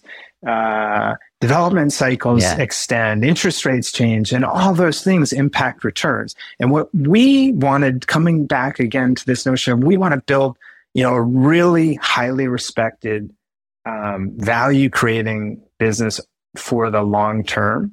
Well, what we didn't want to do was sort of be stuck in this place where our growth is constrained by this artificial number. Well, what preferred coupon did we lock into in this given financing? You end up limiting your ability to create long-term value because of short-term trade-offs. That's sort of how we saw it. Now, look, if you get it right, you give up less of the company, right? This is all just financial, like engineering and transactions, as opposed to what you're doing with the underlying business. But if you get it right, you give up less of the company, and you have a hurdle that you can exceed every time. But what we've seen in the past is that developers get stuck on that. Right. And they have a hard time. Effectively, the market moves against them and they can't be competitive because they have a cost of capital that's too high. So we then looked and really focused about, like, from day one, our objective. We were going to evaluate how bids came in those two categories, but our objective was to work with a sponsor, or in this instance, when I'm referring to a financial sponsor, I'm referring to an alternative asset manager of one form or another. Our partner is a clean energy infrastructure fund. So it's effectively a form of a private equity firm, private equity fund. But we wanted a group like that to come in with a common equity investment whereby we were all on the same page. We're all in the same boat. We have full alignment of interest. Like, there's no gamesmanship. Like, we all want the same outcome in terms of how we run the business. Yep. Exactly.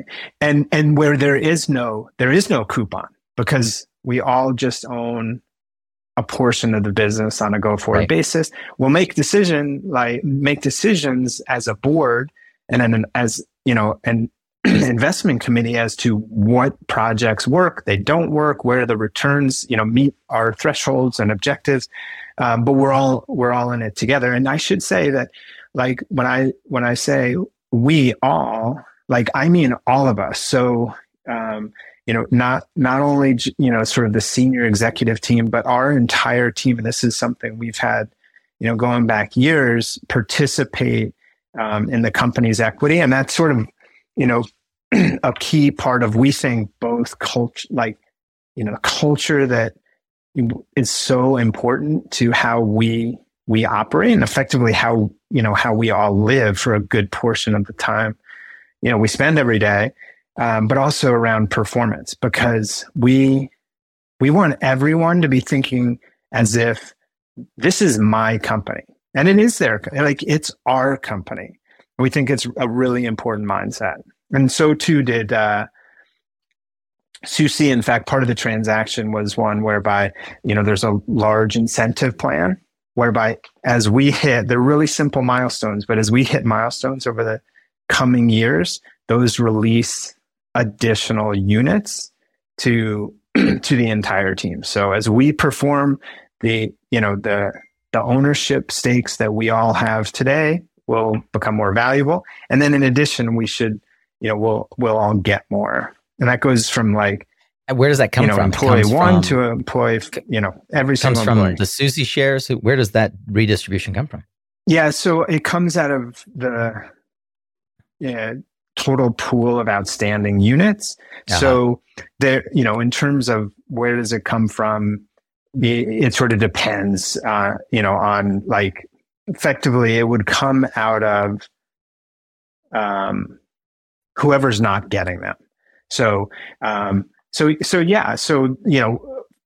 would come out of Susie's, effectively they would be diluted by the creation of those additional units, because they would be going to employees as opposed to themselves, right? So the belief is, if the team performs, we want them, to participate to a larger degree, and we'll get diluted, but that's okay, because what we have is going to, like, be more valuable by an amount that, like, offsets that dilution.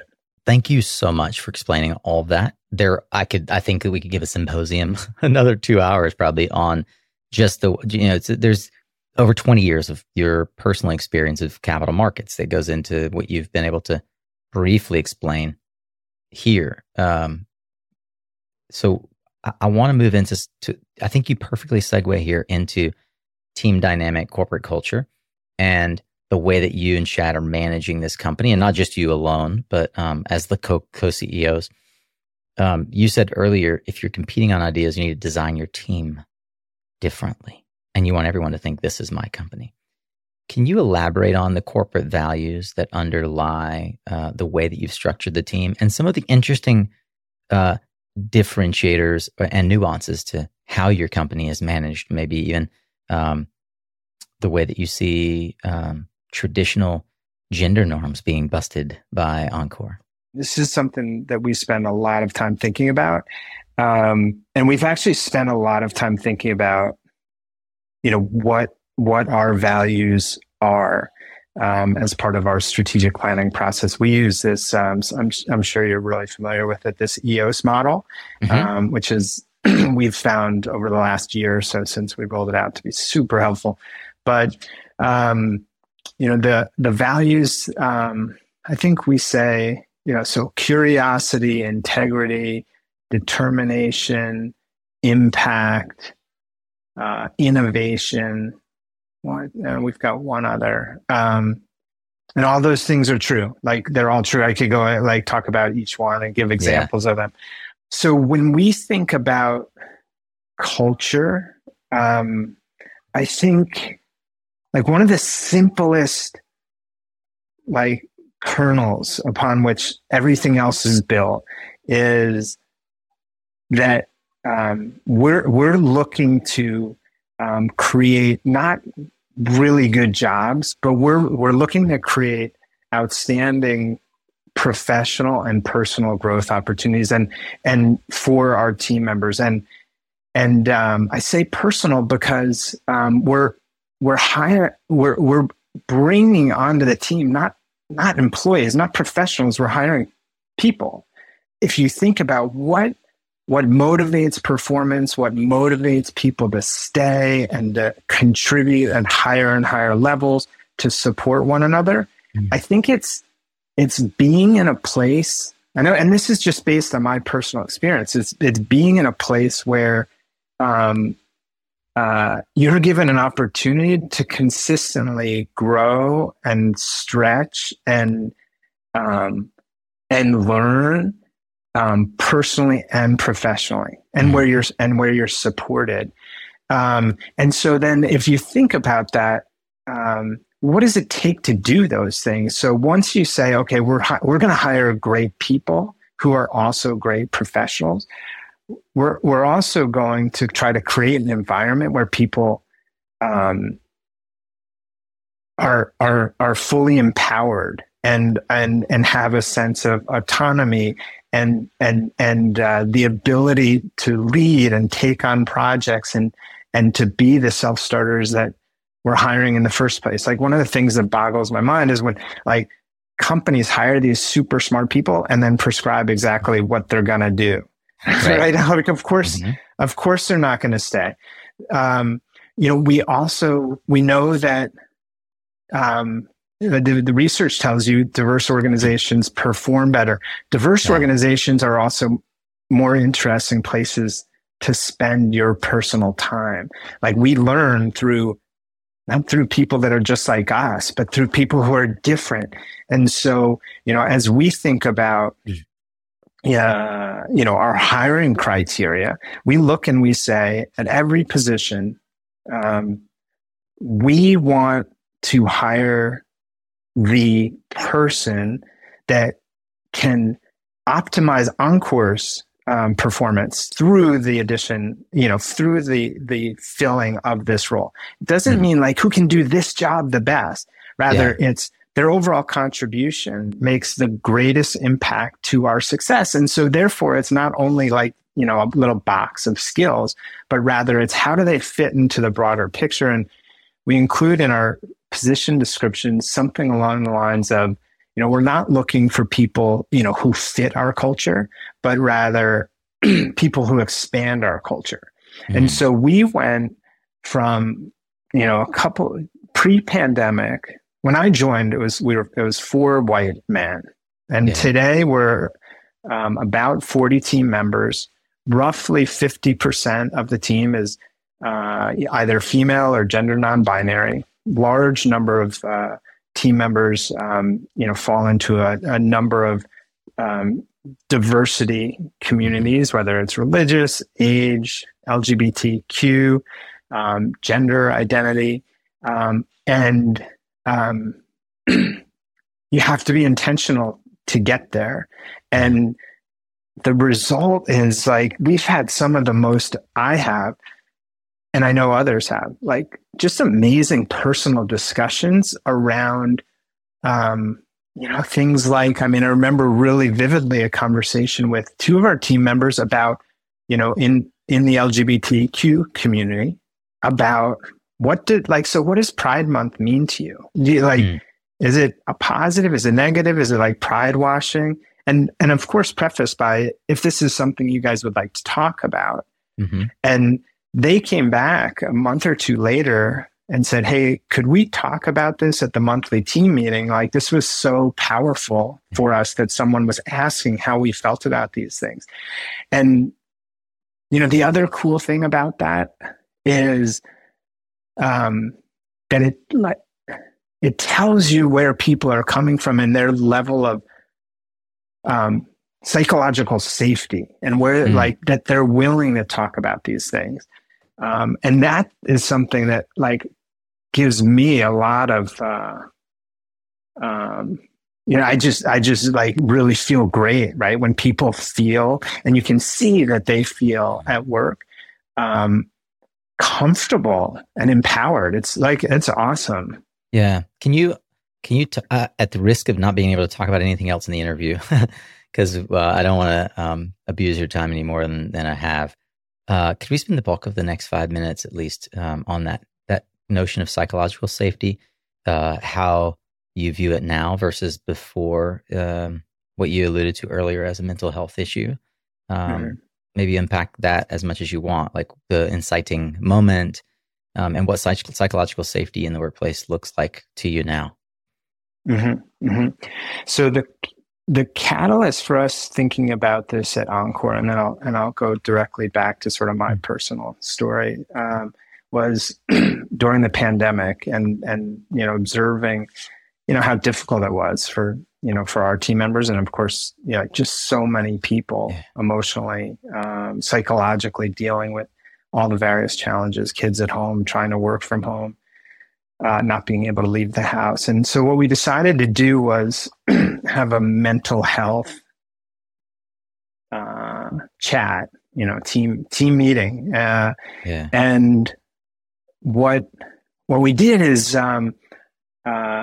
myself and Chad decided that we were going to, kick it off with really open discussions about some of the challenges we've had personally over the course of our life, not specific to COVID, but so as to create this environment where others, felt comfortable talking about difficult issues, either during that meeting or in a follow-up conversation. I think that's been really, quite impactful over time, because it wasn't a one-off, but rather, a series of conversations of this nature, and where I've seen junior team members talk about, their mental health challenges in an open setting, and sometimes team members who had been at the company for just a couple of months. And I won't go into the details there, but because it wouldn't be appropriate, but that's when wow, this is impacting people. People feel comfortable. They feel safe. They know that no one's going to judge them. People know that we're all people, and no one's perfect here. Everyone's got their issues. And so, for me, and I appreciate you giving me an opportunity to talk about this for a minute, because I think it's both important as it relates to what I just talked about, but also in terms of trying to share some of my challenges with, others that maybe haven't gotten to a point where they're comfortable talking about them. So yeah, if I roll back the clock, I guess 15 years ago or so at this point, we talked a little bit about, the fact that at least my career was, going pretty well at that time. Even though I didn't really, find it all that fulfilling, but, so I ended up, suffering a, very significant manic episode, had not been diagnosed, with bipolar, previously. And that episode was disruptive enough that it contributed partially to, to me losing my job within a short period of time. I went from having a few homes to literally within months living in my father's third floor. In one of the bedrooms on his third floor. I had 4 kids at the time. So you and your family moving in with your parents or your father? My kids were with. I went through a divorce, so my children were living primarily with my ex-wife at the time.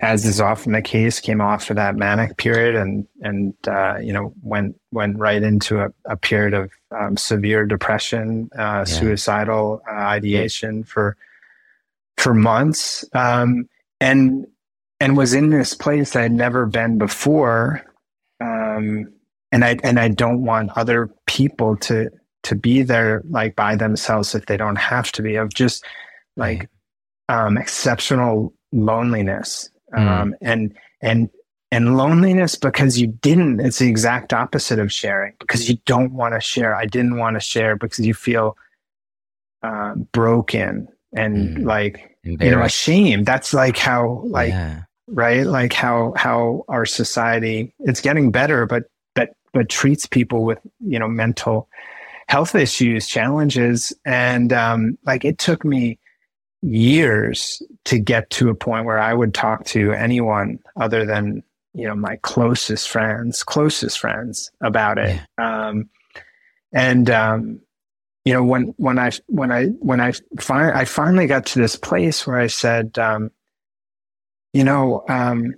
are a lot of other people out there. And I realized it because I had friends or, guys that I went to college with who had heard, and then they reached out and said like, hey, I'm struggling with this too. And, that I wanted to try to, talk about my challenges so that people don't feel like, if you're out there and you're feeling this way, you don't need to we can't compare our insides with other people's outsides, whatever that quote is. Right. And it's so true. I want to reflect too on something you said to me privately when we first met. And I think that you were insinuating that it would have potentially short-circuited or shortcut your path to recovery. You said, if I'd known there were others like me who weren't failures. Right? Yeah. Yeah. What did you mean by that? And what were the implications? Well, I probably said weren't fuck ups, because that's how I felt.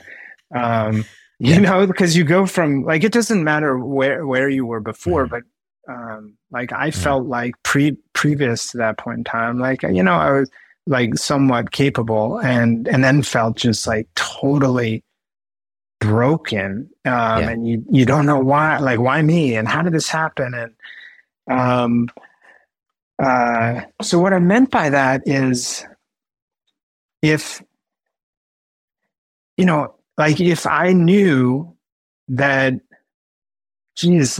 if I knew that this guy I went to college with, who is a CEO of this incredibly successful company, who a couple of years later reached out to me, if I knew that he had experienced the same thing, I think it would have changed. It would have changed my thinking around. It would have given me, it would have shattered that sense of loneliness, and it would have provided a pathway, like a vision that, hey, like this happens, and it's it's not like a one-way ticket, right? And so it's going to be hard. And the thing is like, while it was the hardest thing that I've gone through, like I wouldn't change, like it was so disruptive, but I wouldn't undo it if I could, because it also made me just a way better person, because I have so much more empathy for people who, find themselves in these situations and who are in such a harder place than I was at the time. Because what I did have was I had a family that had an extra bedroom. Right? Like if that weren't the case, you think about like, why are so many people homeless, aside from the fact that like our government, our society doesn't seem to care very much. Well, they have mental health challenges, and they don't have a support network. There's no safety net. I have a ton of empathy for them. Yeah. I thank you for sharing that. And on the final note that you said, the freedom, the psychological safety that it provides for people in your company, I hear you saying is enough to justify your own, to sort of satisfy your own sense of completion that you went through it, that like you experienced it. And in many ways, so that you could empathize with others, but also so that you could provide that safety for others now, right? And absent that experience, you probably would not have been, or it would have taken longer to become the kind of person who can provide an economic and psychological safety net for the team that is serving the business that you've helped create. I respect that. Yeah, that's so interesting, because I totally agree. And it never occurred to me on this sort of journey of sharing more and becoming more vulnerable, which for the purpose of primarily trying to help others.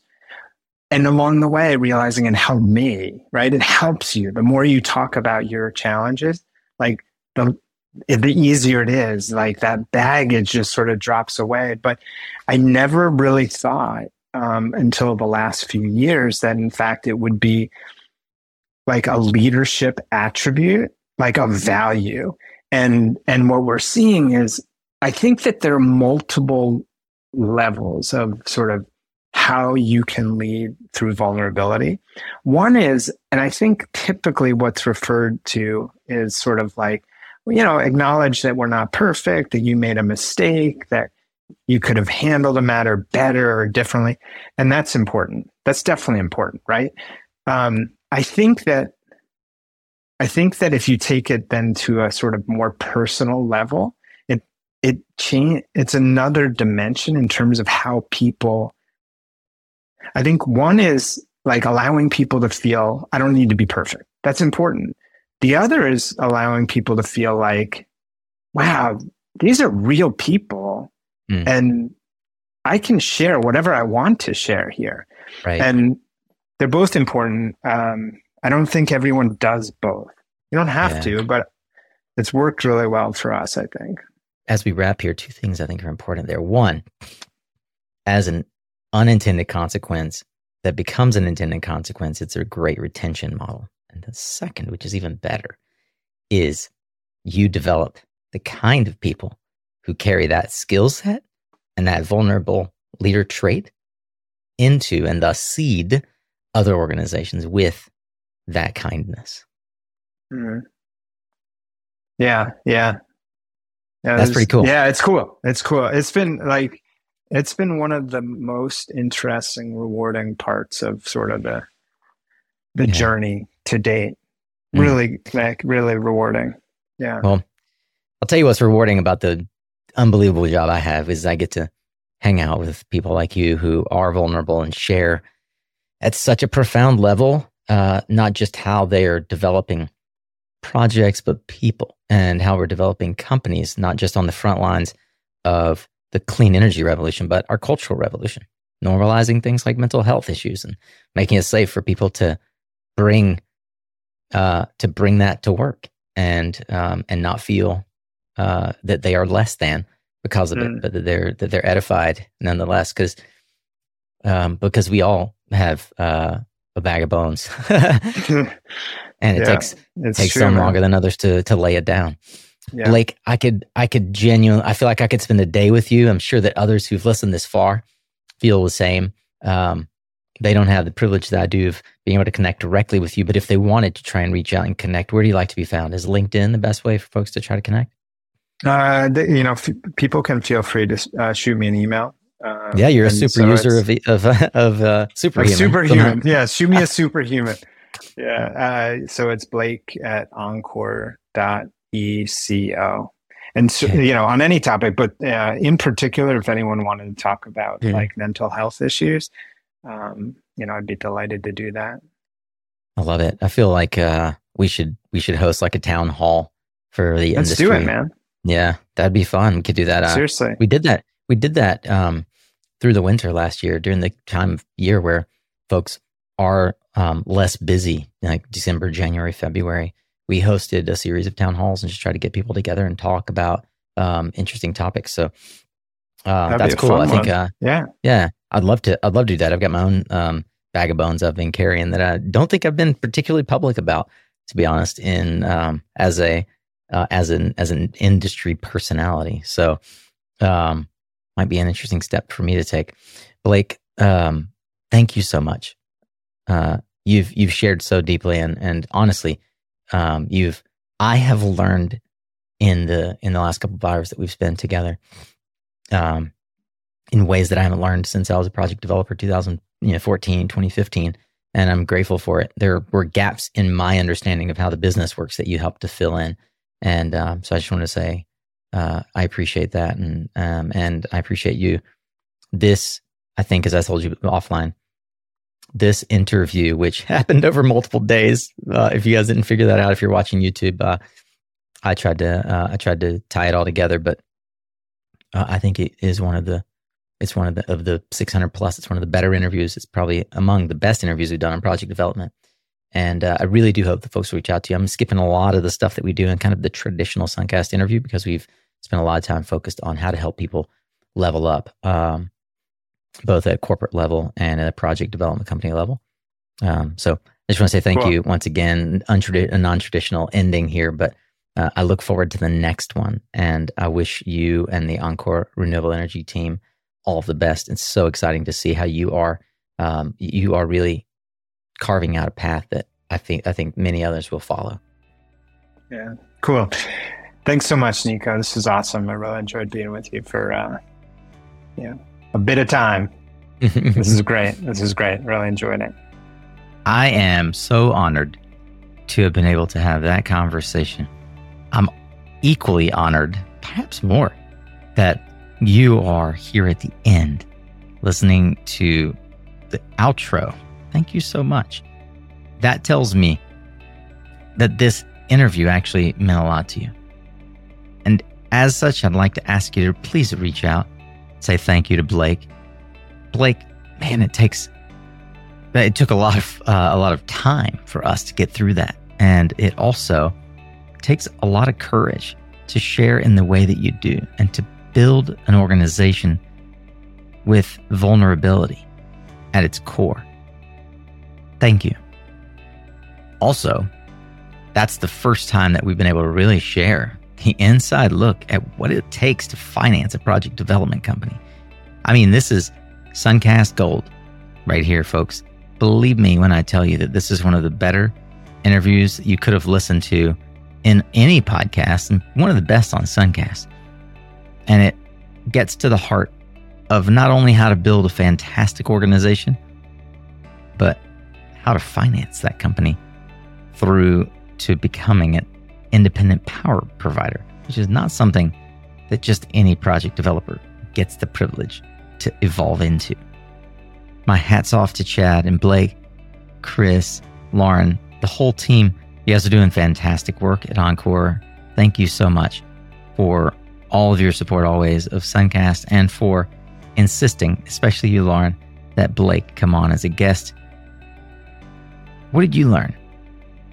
What are you taking away from this? How is it going to help your organization, role, or career?